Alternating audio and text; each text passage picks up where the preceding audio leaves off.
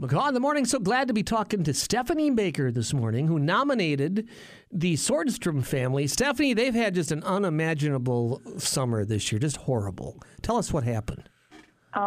So early August, kind of later at night, they had a fire that originated in the garage. I believe it was like gas can that got too hot and exploded, and they essentially lost their entire house, either to smoke damage or to the actual fire taking everything. And they're quite a large family. It's blended, and they have 5 children, and then the mom and the dad. So it's rough, and they're currently renting a furnished house outside of Wisconsin Dells, and they're driving because they want their kids to have a little bit of stability, and they're driving all the way into Wonewoc, which is about, from where they are, it takes about 45 minutes to an hour for them to get into school every morning, and then they pick them up in the evenings as well.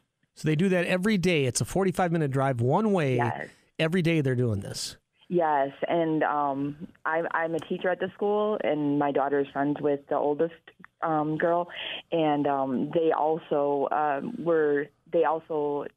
try and maintain as much stability as possible. So they were driving for sports as well. So they would drop them off, pick them up, and then they'd also come all the way back a second time for the games.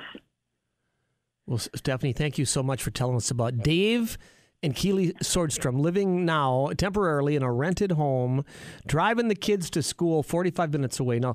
And you say they're trying to keep sort of a sense of normalcy for the family, 5 kids.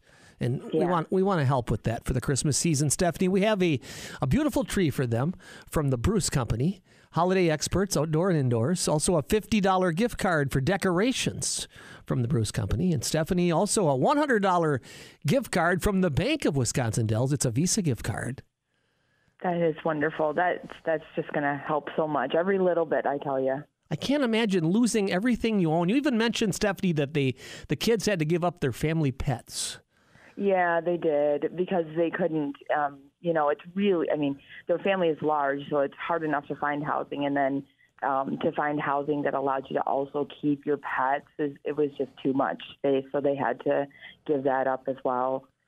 Stephanie, just unbelievable. It's so nice of you to nominate them and tell us all about the Swordstrom family. Dave and Keeli, what are some of the kids' names? You said there's 5 kids.